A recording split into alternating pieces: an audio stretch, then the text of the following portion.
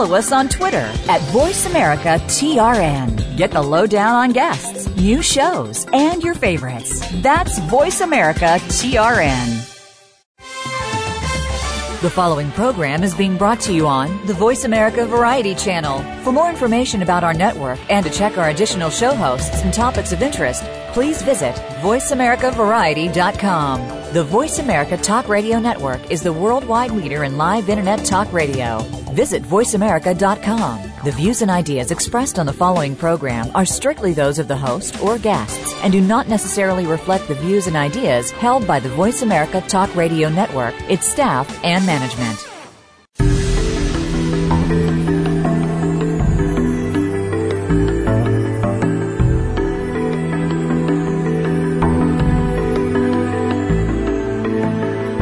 We know that you want to live an inspired and fulfilling life. Maybe there are a few things that you need to get you there. Welcome to What Matters with your host, Mary Beth Lodge. In today's world of distractions, we can get overwhelmed with day-to-day responsibilities that keep us busy, frustrated, and confused. With an emphasis on the power of the mind and drawing on the fields of personal health, education, neuroscience, business, and spirituality, we'll discuss practical strategies to help you stay focused on your priorities, choices, and results. Now, here is Mary Beth Lodge. Good morning. How are you today? Thank you for joining me today on What Matters. Today, I'm going to challenge you to make a difference. Can you do that? Can you find a way to make a positive difference in your world today? Can you make a change within yourself that will carry ripples of positive change into the lives of those around you and well beyond? So for this hour, really listen. Spend the time listening for you. How does this apply to you? Not your significant other, your best friend, your child, your parent, or your coworker. Just you. You are the only person you can really change. You are the only person you are responsible for. And you are the person that can truly make a difference. Yeah, I know you're busy. We're all busy. We lead very busy lives. I specialize in busy. But sometimes, you know this, busy just means distracted. And the distractions lead us away from our goals. Are you taking for granted the people in your life and the actions that you take that are most important to you? Are you spending your energy on things that don't really matter? What are the choices that you make in your world? When you make a decision as to how to spend your time, do you consider the impact that that decision will make? How do you touch the lives of the people you meet? Do you create sunshine wherever you are? Let's start by making our own sunshine. What are you grateful for today? Well, I see the sun just peeking out from a day of grayness, so I'm really appreciative of the sunshine out in the world. But I also know that I have to carry sunlight from within me. And I am grateful this morning for good health and all of the freedom that that truly means. I'm also grateful for how the flow of energy occurs between us. And I'm talking about all levels of energy, not just the exchange of relationship, but the exchange of things like the energy of money and the energy of different items that we share or give or receive. All of that, we are always taken care of when we allow energy to flow through our lives. And I'm thankful for the things that really count. The little things, smiles between strangers, the gift of presence, compassion and love. Those are the things that I'm truly grateful for today. Now this morning we have an incredible guest with us. Her name is Meadow Linn. She's a noted speaker, writer, and chef, and she's the daughter of Denise Linn, world-renowned healer, teacher, and author of 16 best-selling books.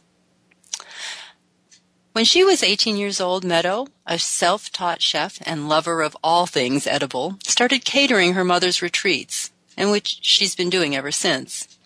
That has led to an extraordinary collaboration with her mother on a brand new book, the Mystic Cookbook, The Secret Alchemy of Food.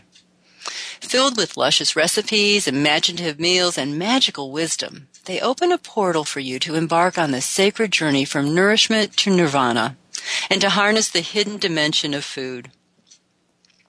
It was while cooking for her mother's retreats during her summer vacations that Meadow saw the powerful connection between not just what we eat, but also how we eat and how we feel.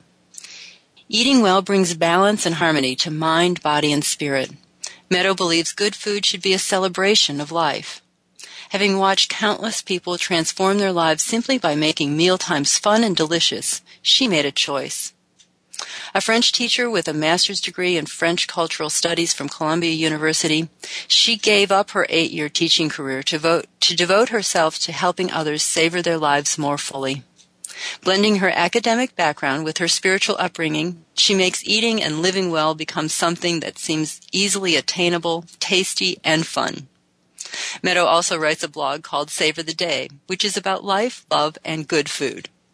With her mother, she's the co-author of Quest, a guide for creating your own vision quest, as well as the Mystic Cookbook. Her articles appear frequently in the Seattle Chinese Times, and she's a contributing writer in Spirit magazine. Good morning, Meadow.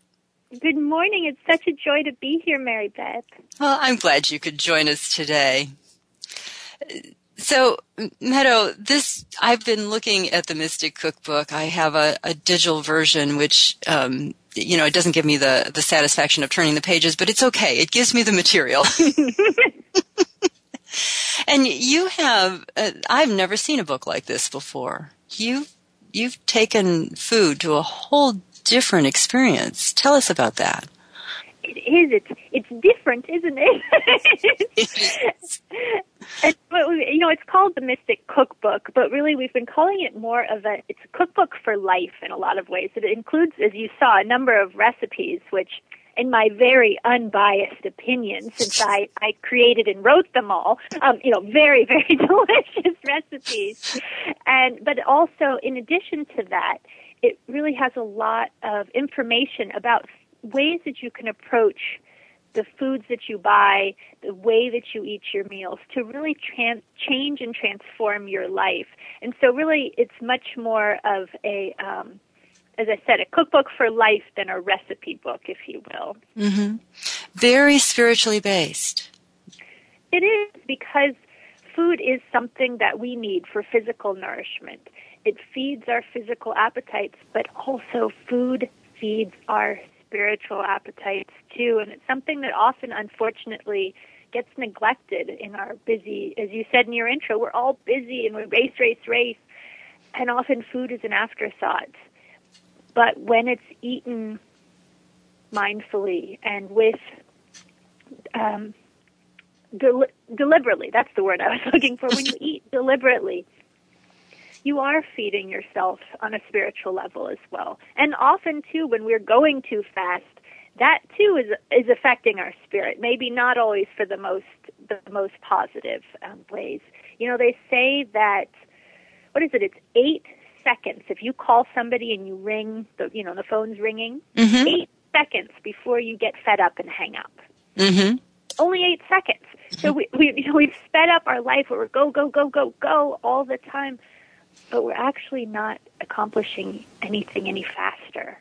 And it's actually when we take those times to slow down and be in communion with our food, with those at our table, when we're cognizant of where our food has come from, that we really are actually expanding our lives. And believe it or not, when I take time away from my computer, which is not always easy, and, I sit down and have a lunch, I actually like to, even in the winter when I can, I live on the coast of California, so it's not too hard to sit outside in the winter, but, I'll sit on the porch, I'll have my lunch on the front steps, and I'll throw the ball for my dog while I eat.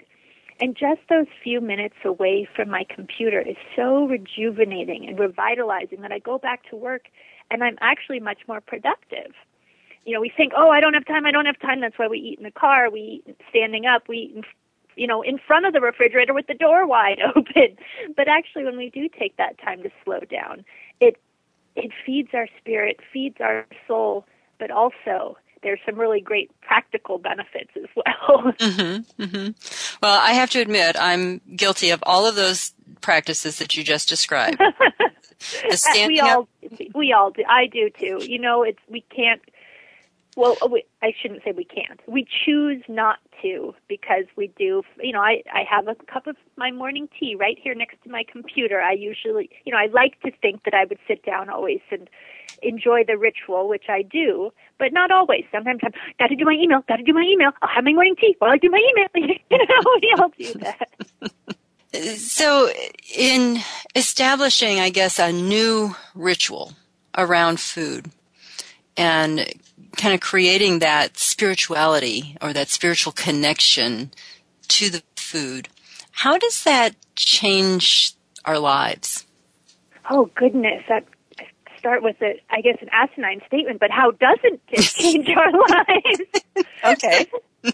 That, in so many ways, just starting with that recognition that our food has made a journey to get to us can be a very powerful moment. Simply to be cognizant of the fact that somebody or a machine planted that seed in the ground. Somebody tended to it. Somebody harvested it. Somebody packaged it up for market. Somebody stocked the grocery shelves. Somebody, you perhaps, took it from the grocery store to your house. Then somebody in your kitchen, you or somebody else, turned it into a meal. And then it arrived in front of you. So often we just see what's in front of us, and we neglect to realize or note, I guess, that it has taken a long journey, and each of those people has affected that food and been responsible for bringing it to you. And so sometimes just simply recognizing that can have lasting benefits. Also, another thing that we talk about in the Mystic Cookbook is the sense of place, the idea of origin, that certain foods have an aura about them because of where they've come from.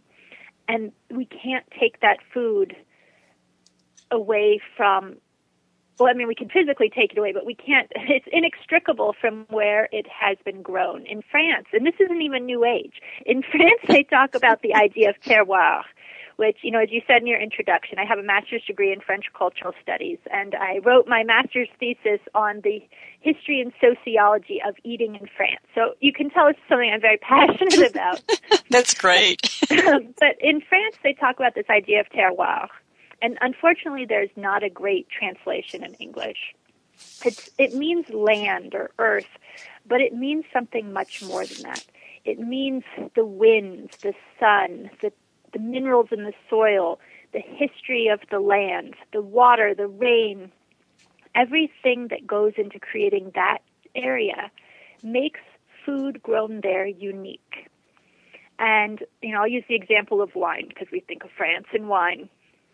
And in Bordeaux, there's 5 main grapes that are used to create Bordeaux wines, and they're blended in different combinations, Merlot, Cabernet Sauvignon, and I won't keep going, but you get the idea.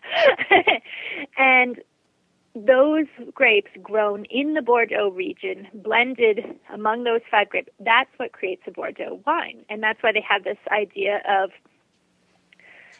food is labeled in France specific to where it's from, not just what it is. And so even though in California or in Chile or in Australia, they might grow those same grapes and blend them in the same way, it won't, according to this idea of terroir, it won't be a Bordeaux wine. It will be a wine that contains Cabernet Sauvignon and Merlot grapes, but it won't be a Bordeaux wine because it doesn't have the same minerals, the same sunshine, the same history, the same land.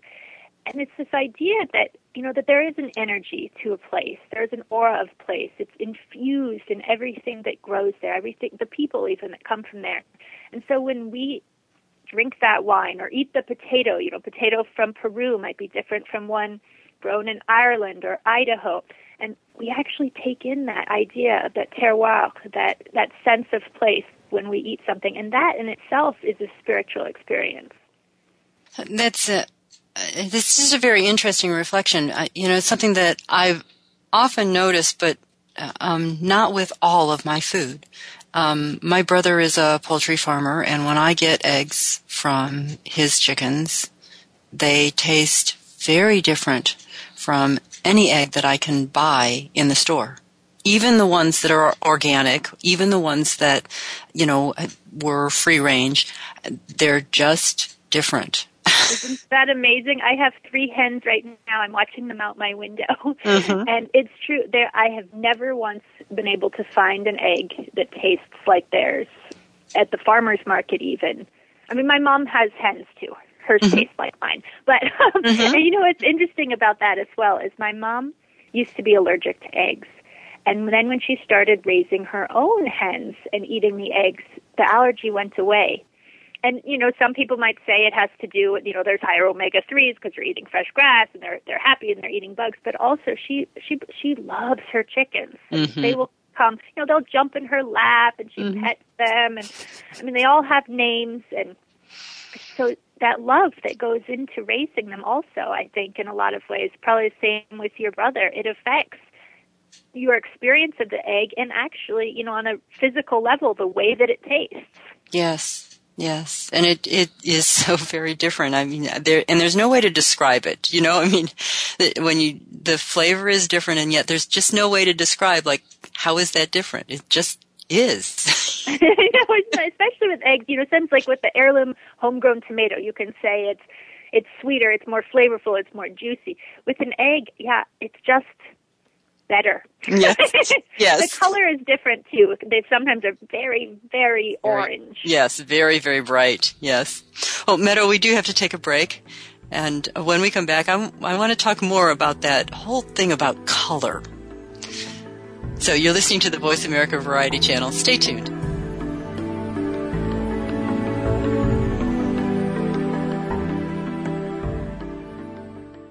Stimulating talk. Gets those synapses in the brain firing really fast. All the time. The #1 Internet talk station where your opinion counts. VoiceAmerica.com. Are you ready to make a change in your life? Would you like to discover the hidden obstacles to your success? Mary Beth Lodge is a certified life coach with a proven track record of guiding others to success. Drawing on mind-body techniques and concepts of neuroscience, Mary Beth will design a program specific to your goals, lifestyle, and personality. You'll develop a specific action plan to follow. You'll learn practical and easy strategies to move through your obstacles and reach your goals. You decide the area to focus on. Is it your weight, your health, or your professional goals? Mary Beth Lodge is a life coach, hypnotist, and health consultant. She specializes in working with people who are confused, frustrated, or discouraged by the direction of their life. She works with people who really want to make a difference in this world and are willing to take the actions to achieve their goals. She'll help you get clear on where you want to be and to follow through on the actions that lead to a healthier and more successful life. Visit lastinglifestylechange.com to request more information or a free consultation. Do the adventures of Indiana Jones leave you curious about this exotic and unusual profession? If so, don't miss Indiana Jones, Myth, Reality, and 21st Century Archaeology with Dr. Joseph Schuldenrein. You'll learn about forensics, ancient civilizations, and human origins. Listen to Dr. Schuldenrein and colleagues discuss their excavations and related archaeological topics, ranging from the unique to the sublime, and yes, even the mundane. Indiana Jones, Myth, Reality, and 21st Century Archaeology, live Wednesday, 6 p.m. Eastern, 3 p.m. Pacific Time, on Voice America Variety. News, opinion, your voice counts. Call toll-free 1-866-472-5787. 1-866-472-5787. VoiceAmerica.com.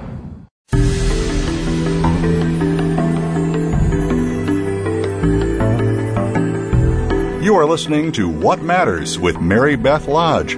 To be a part of our discussion on today's program, please call 1-866-472-5788. That's toll-free, 1-866-472-5788. Or send an email to marybethlodge@gmail.com. Now back to What Matters. Thank you for joining me this morning on What Matters. Our guest is Meadow Linn. She's co-author of the Mystic Cookbook, The Secret Alchemy of Food. And Meadow, we were talking about just the quality of food being so different when there's love infused in the raising of the food, however that's done. But we also mentioned that, like, the difference of the color of the eggs. But I think it's more than just the eggs. It's the color of food, isn't it? It is, and I have to jump in with eggs, and then I'll talk about the rest of the food because I love color. And when I chose the breeds of chickens for my own backyard flock, I specifically chose ones that had all different colored eggs. And the taste of the actual egg is the same, but the shell is different. It's so exciting. I have one chicken that lays blue eggs, another that lays peach-colored eggs, and a third that lays green eggs. Mm-hmm. It's so beautiful. But anyway, I just had to throw that in there because I find it so exciting. But color, it affects us and our food on such a deep level. For instance, they've done research in mental hospital or psychiatric wards that they've found that pink on the walls calmed the patients down. They've also done research, and this is not surprising necessarily, that red is, it's the color associated with our base chakra. It's vigor and passion and stamina, but it is also an appetite stimulant. So you'll notice McDonald's and other even, non-food stores necessarily, like Target, what color do they use? They use a lot of red because they know that in their marketing, that's going to make you want to eat more, buy more, do more. So color very, on a deep level, affects us, and we don't always know that it does. If you want to lose weight, they say eat on blue plates because blue is a calming color. It's an appetite depressant. There was a study done with orange juice, and I find this fascinating. They gave a group of taste testers 2 glasses of orange juice that were the same orange juice, but one had been dyed darker orange. Pretty much across the board, everybody said that the darker orange juice tasted sweeter. Even though they were identical, we are trained that the brighter color, the darker, richer hue is sweeter. So they thought that it was. And then they gave them 2 new glasses of juice. This time, they were the same color, but one had sugar added to it. This time, the tasters could not detect the difference in sweetness between the 2 glasses. Mm-hmm. So in this particular study, color was a much greater indicator of perception of sweetness than actual sweetness. So it's amazing to see how, on so many levels, color affects not just the beauty, because, as we've heard, we eat with our eyes, but also the way that we taste our food. So once you can latch onto that, there are so many ways that you can use it to your benefit, from eating on a blue plate if you want to lose weight, or, you can change the colors of your walls in your kitchen or dining room for different energies, different feelings. If you want to have a kind of creative, joyful feeling, maybe you paint the walls orange. Mm-hmm. So there's so many different levels that it can affect us. And last summer, my mom and I taught a Mystic Chef weekend workshop. And everyone in the class, we divided them up into the chakras. So we had 7 groups, and they got an allowance. And we went to the farmer's market, and each group had their own chakra to shop for. And they could either do it based on the color or the energy of the chakra, whatever interpretation they wanted. And then we had a 7-course meal laid out in the order of the chakras. It was so much fun and such a powerful experience as well. And in the Mystic Cookbook, we actually give instructions for how you can create such a meal. Oh, how fun. Yeah. Yeah, I'm not sure that that all of our listeners would recognize what that means in terms of the colors of the chakras, but at least maybe a description of the kinds of energies that each of those would entail. When you talked about red, I realized I use red. I'm a hypnotist, and so I use red as a success color. Mm-hmm. And that's especially true for my smokers. I give them the color red as being an automatic reinforcement of all of their suggestions. And when I transferred that to my weight loss people, it didn't seem to work. And I was using a cue word called red apple. And I, gave them all the reasons for that. When you walk into the grocery store, you're right in front of the produce section and there's the red apples, and that will remind you to, follow your food plan. And I actually had a client who said, I just don't like that word. It's not working for me.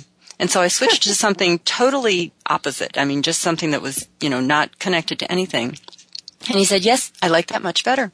But I didn't realize that red was an appetite stimulant, so I suppose that was the wrong thing to do anyways. That's interesting. I love that. I always figure that's why it's so hard not to overeat spaghetti marinara. It's so red. I think, it's not that. It's not my self-control. It's because the whole meal is red. It's red.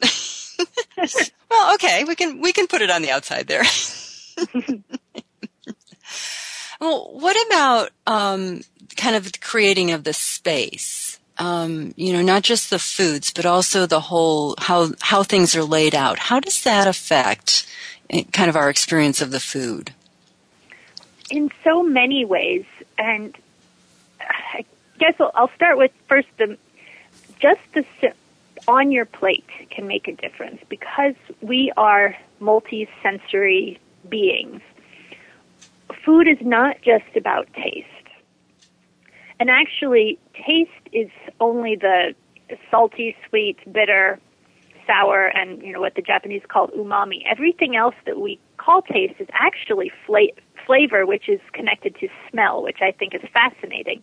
That it's actually, those are the only things that we can really taste. Everything else is something we're smelling. And I think that it's kind of mind-boggling. Mm-hmm. But texture, aroma, all of that affects our perception of food. And so when you take that time to balance it, where you have different colors, different textures, different flavors, all balanced, different smells, all on the plate, and then you frame it. My mom likes talking about creating a place setting that's like a mini altar in a way. Just as a frame enhances a piece of artwork, it's the same with your meal. You can slop it on a plate, and it can taste good. But when you take that time to artfully arrange it, it suddenly tastes really good. For instance, think of eating raw oysters in a styrofoam bowl. Not super appealing. Mm-hmm. But you put those raw oysters on the half shell on a bed of ice, a little bit of mignonette sauce in a beautiful cafe. Suddenly, you're spending $2 to $3 a piece for those oysters. So presentation matters. One, because it speaks to our aesthetic of our beauty aesthetic, but also it goes deeper than that. And the more beauty we eat, the more beauty we continue to welcome into our lives. It's the same. The more you see, the more there will be. And so it does make a difference, and also it will make the food taste better, but it will also enhance the entire experience. But expanding beyond that, it can be the way that you set up your dining room, the way that you set up your kitchen. And in the Mystic Cookbook, we have specific ideas, instructions, suggestions of ways that you can use feng shui, the Chinese art of placement, to move things in your kitchen and dining room. Even something called space clearing, which can be anything from vacuuming to change the energy to spritzing some nice smells and aromas in the air to kind of freshen things up. All enhance that place to create more community, more divinity, whatever it is that you want to pull into that kitchen. And I know even myself that I have a very, very tiny kitchen, and I sometimes am amazed that I managed to write a cookbook using my tiny, tiny kitchen, which means that dishes pile up because there's nowhere to put them. Mm-hmm. But I noticed that when I take the time, like I did this morning, and I scrub the counters, I empty the dishwasher, I put new stuff in the dishwasher, I scrub the sink, suddenly everything in my life feels better. I might feel like life is terrible, what am I doing? And as soon as it's just as simple as doing the dishes, suddenly life feels a lot better. And it seems, how could that be? I did the dishes, now life feels better. But, going back to antiquity, the kitchen was the hearth. It was the center of the home. And even now, families gather in the kitchen. It really is the heart of the home, and so many of us so closely identify with our homes that it's hard to separate the two. And so when we bring in sparkling energy and it's clean, suddenly our life feels more sparkling and more expansive. So there's great power in both the way that you design your plate and set the table, but also in the energy that you create in the space where you dine and the space where you create the meal. That's a very interesting point. I'm thinking about in my own home, there are two places that have to be clean, and it's something I do every day or not more than every other day, but the bathroom and the kitchen have to be clean. I don't care about the rest of the house. It can be cluttered. It can be crazy, covered with cat hair. It doesn't matter, but the kitchen, it's got to be clean. It does. It makes a difference, doesn't it? I want you to come to my house, though. Clean my bathroom and kitchen every day. You can pick up the cat hair, too. I got a lot of that as well. Yeah, well, there's plenty of cat hair in my house. And you know, that is also, you know, when you live in a house with cats, and, you know, I don't know how your cats respond, but, you know, my cats have to have rules because there have to be rules. I have too many cats in the house for there not to be rules. And, you know, when they violate the rule of the counter, I am not happy about that. I don't want their little paws on my counter. You know? No way. Because my kitchen has to be clean. You know? And it does make a difference for me in how I feel. Now, I have to say I'm not good about my food preparation or making food, anything more than, you know, you called it sometimes in our lives it's an afterthought. I don't think it's even that good on my list. I mean, I think it's like way past that. But, you know, I can always tell when I'm going too fast because the clutter in my cupboards gets too much. Mm-hmm. You know, all the plastic containers and the things that I haven't gotten to put away where they belong. And that clutter in the cupboards starts to be a reflection for me of, okay, you need to stop. You need to regroup. You know, clean this out. And my life will change when I do that. I mean, very definitely. Isn't that amazing? It seems crazy. Like, how is it that throwing out an expired can of jalapenos could change your life? But it does. It's really that I think we start to feel, our lives feel cluttered when we have physical clutter. Mm-hmm. Mm-hmm.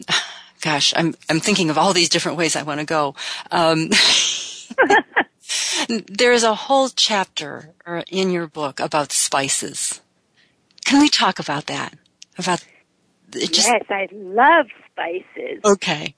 And in the book, we talk about the secret alchemy of spice. And what's especially interesting with spice is that this is not a new idea.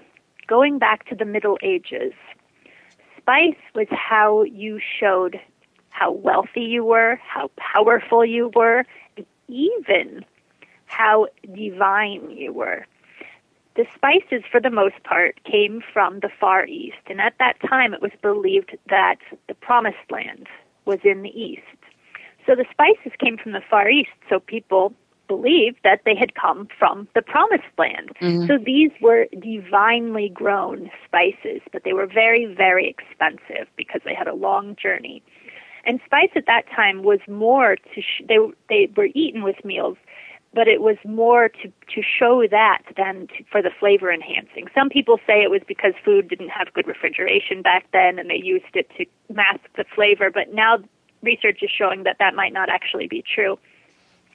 And then you think about during the Black Plague, the amulets that the thieves wore. You know, now you can get little tinctures of thieves something or other. It's a mixture.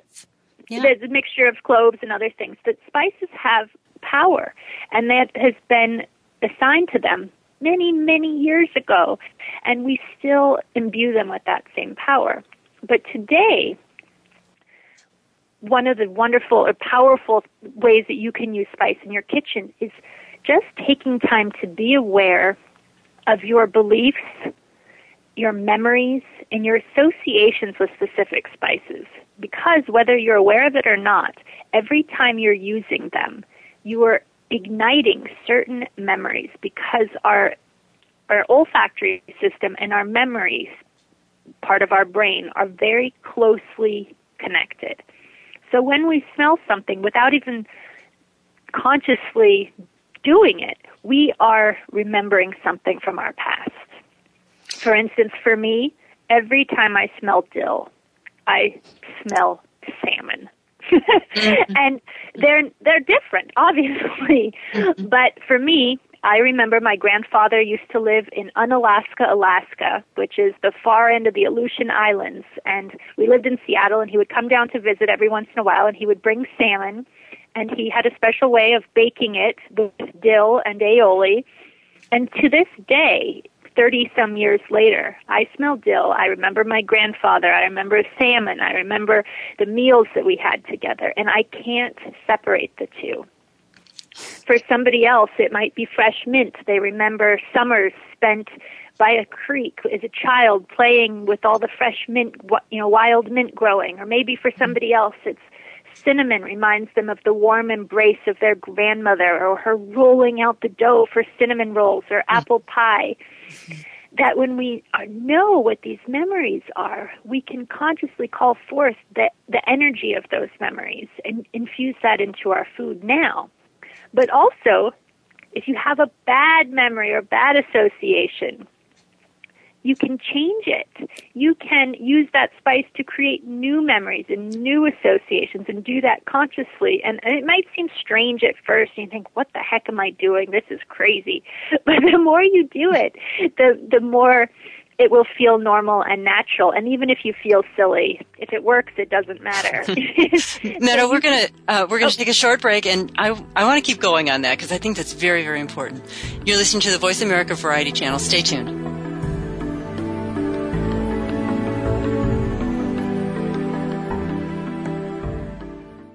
Ask the experts. Call toll-free right now, 1-866-472-5787. And ask our all-star team to answer your question. That's 1-866-472-5787. Thank you for calling. VoiceAmerica.com. Are you ready to make a change in your life? Would you like to discover the hidden obstacles to your success? Mary Beth Lodge is a certified life coach with a proven track record of guiding others to success.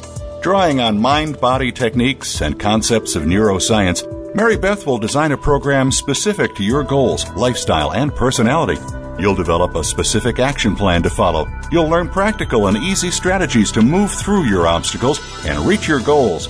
You decide the area to focus on. Is it your weight, your health, or your professional goals? Mary Beth Lodge is a life coach, hypnotist, and health consultant. She specializes in working with people who are confused, frustrated, or discouraged by the direction of their life. She works with people who really want to make a difference in this world and are willing to take the actions to achieve their goals. She'll help you get clear on where you want to be and to follow through on the actions that lead to a healthier and more successful life. Visit lastinglifestylechange.com to request more information or a free consultation. Do you know that over 70% of Americans with severe disabilities are unemployed? Are you one of the 2.5 million Americans with epilepsy? If you are, or know someone struggling with these issues, tune in to Disability Matters with Joyce Bender. On the show, Joyce will discuss these issues as well as others. She will have on nationally known guests that will offer helpful insight on disability matters and let you, the listener, call in with your questions and concerns. So if you struggle with a disability or know someone who does, listen to Disability Matters with Joyce Bender, heard every Tuesday at 11 a.m. Pacific Time here on voiceamerica.com. The Internet's number one talk station. Number one talk station. voiceamerica.com.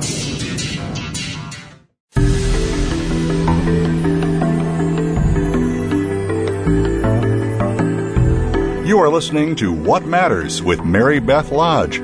To be a part of our discussion on today's program, please call 1-866-472-5788. That's toll-free, 1-866-472-5788. Or send an email to marybethlodge@gmail.com. Now, back to What Matters. Thank you for joining me this morning on What Matters. Our guest is Meadow Linn. She's the co-author of the Mystic Cookbook, The Secret Alchemy of Food. And Meadow, right before the break, we were talking about how the aroma, the scent of spice specifically can bring back either positive or negative memories.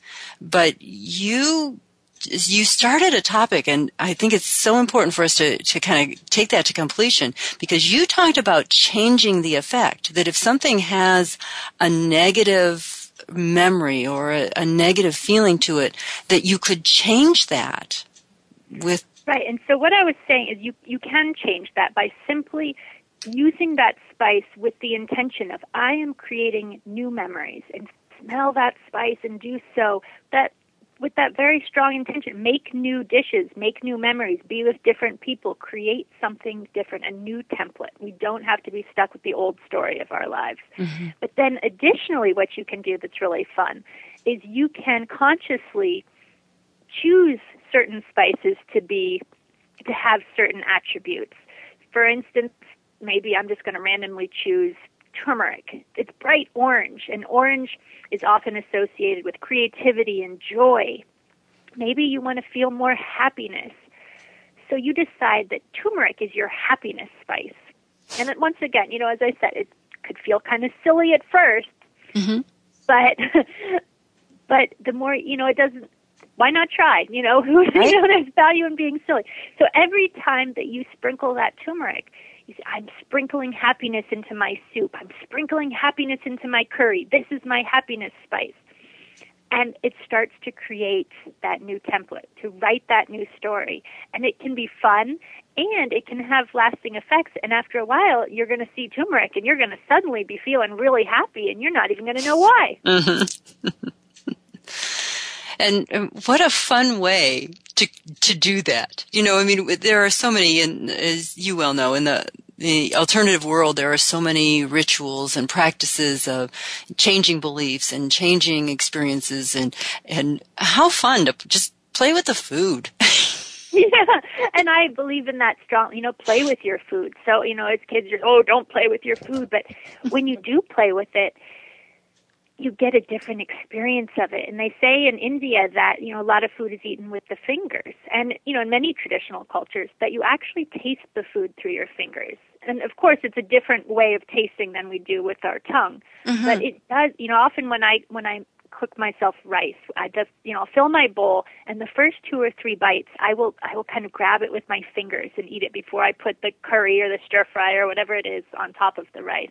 Mm-hmm. And I only do this in my home where no one can see me, of course. But there's something so satisfying about that tactile way of eating, about sticking my fingers in the rice and kind of squeezing it together and then putting it into my mouth. And it's a completely different experience than eating it with chopsticks or a fork. And actually, in the Mystic Cookbook, we even have suggestions on how to create a blind meal, where you can eat an entire meal without the use of your sight, where your other senses are heightened, and you get to experience food in a completely new way. And that can be really fun. How very interesting. Of course, someone else has to be serving, right? Yes, and we have offered many suggestions, as I say, on how you can pull it off. If you have somebody else serving, there's lots of different tips on how you can actually make it happen safely and cleanly. Good. Well, what about when we have guests, or we, bring new energies, I suppose, other people into our homes? How does that, how do we affect that? How do we create a space where that would be the same kind of experience of going from just feeding them to, a whole relationship and spiritual experience for them? One of the things that we write about in the Mystic Cookbook is something that we've called the sacred art of hospitality.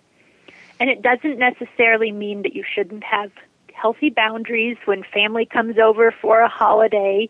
Sometimes there's, the annoying cousin who brings her purse dog and puts it on the table, or, someone else who helps themselves to the meal that you're planning to serve that night, that's waiting in the refrigerator, whatever it is. We all have our issues with our family. So it doesn't mean you necessarily shouldn't have boundaries. But this idea of the sacred art of hospitality is that when you do invite people into your house, and I'm guilty of this too, sometimes I will spend hours, days cleaning, shopping, preparing for a meal. By the time the people get there, you're pooped. You just want to go, read a book in bed. But the truth is, more often than not, unless you have maybe a hypercritical mother-in-law or something, more often than not, people care less about whether or not you've dusted all the cobwebs from every corner than they do about feeling truly honored and welcomed. And one of the best ways that you can do that is by igniting this, as we call the sacred art of hospitality, and that is to be fully present with each person. Doesn't mean you have to agree with them, doesn't mean you have to like necessarily what they say, but to spend time just being present with each person can make such a difference in your life and in their life. Just simply opening up your heart. I'm thinking about, I know we all do that, where we have to clean the house and we're worried about, what will people see when they come to our house? And, it occurs to me that I do like to look at people's space when I visit, but I'm not looking for cobwebs. Right. I'm looking for what books do they read, or what pictures do they have out, or, I'm just looking for what are the things that are special to them that they display at home. Very much so. And often that makes us, when we do see, quote unquote imperfections, it makes us feel better about our own as well. Oh, absolutely. And just as you said, looking at the photographs, looking at the books, that also is a way of being present, seeing who are you, what do you care about, what is important to you, and that is, in the long run, much much deeper connection than look how clean my carpet is. Right. Well, again, I said I have cats, and so I long ago gave up pretending that I could get up all the cat hair whenever people visit. So I just aim to not have any cat hair in the food, Yeah. Which isn't actually always easy. Right. I have a lot of cats, or I have long-haired cats. Oh. I don't know what I was thinking. Yeah, you weren't. Okay, so talk to those of us who are busy. How do we make this fit into our lives to actually take the time? There are a number of things that you can do, and the first thing I'll throw out there is it actually doesn't take as much time as most of us think. And when you do take the time, as I said in the beginning, it actually makes you more productive.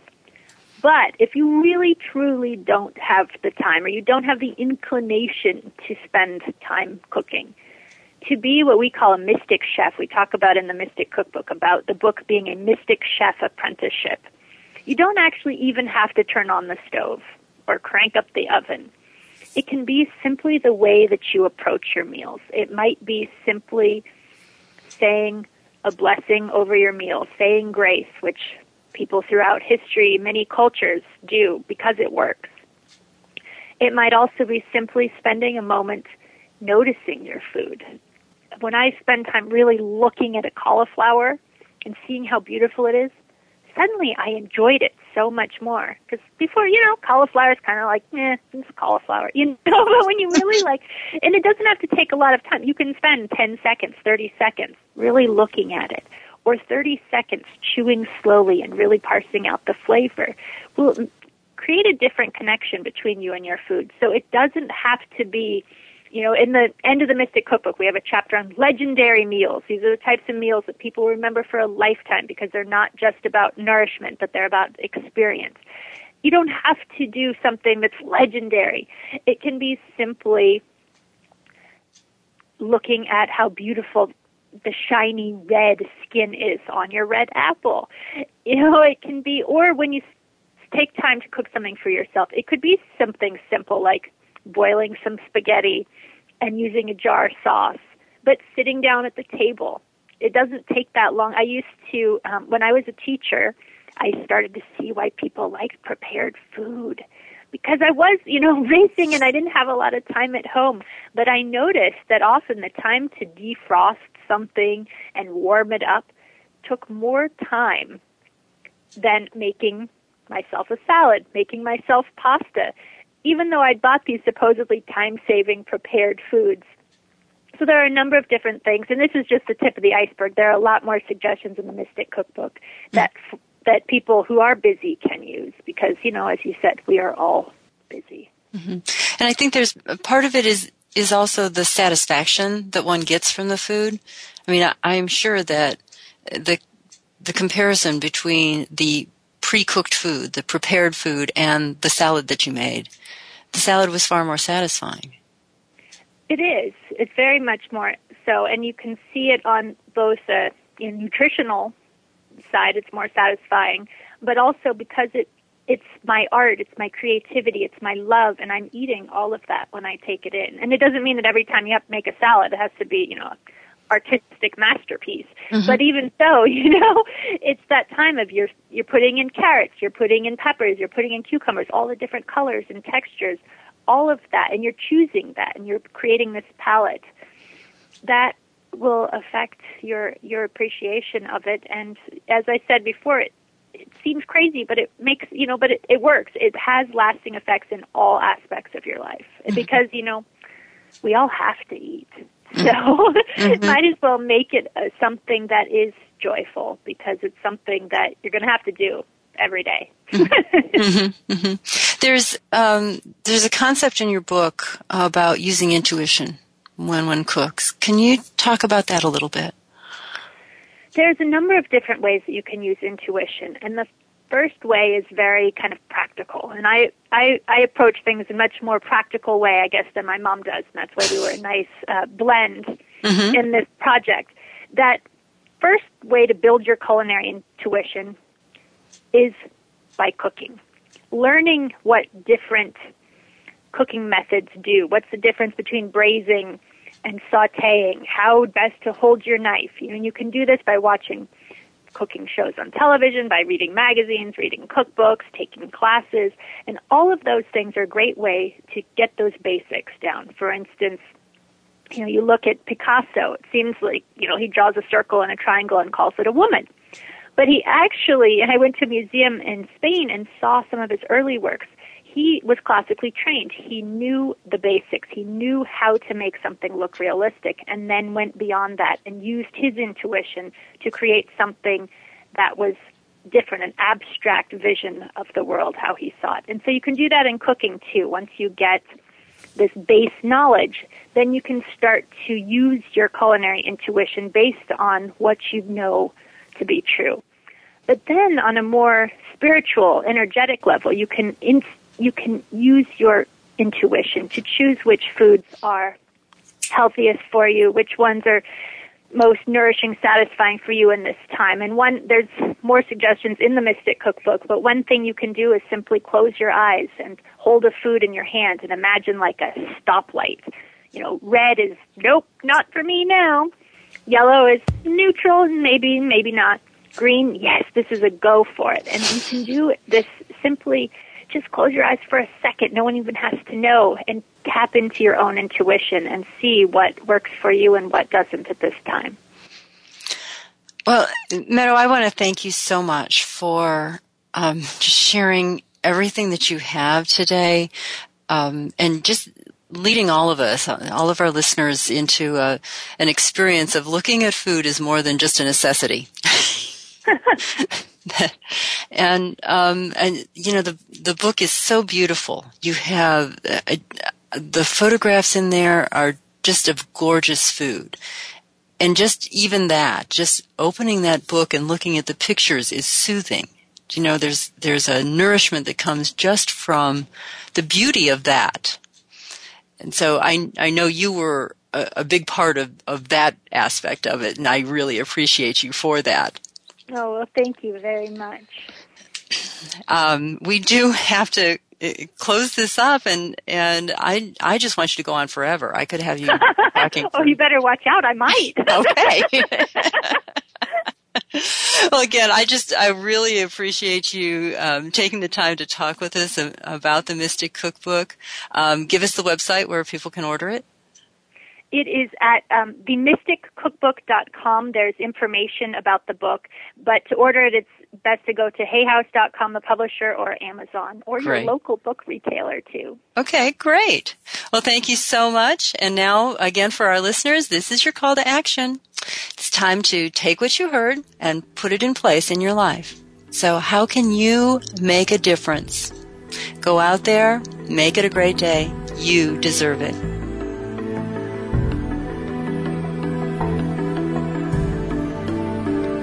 Thanks again for joining us for What Matters. Be sure to tune in again next Wednesday morning at 6 a.m. Pacific Time, 9 a.m. Eastern Time on the Voice America Variety Channel. We'll help you continue to make a difference next week.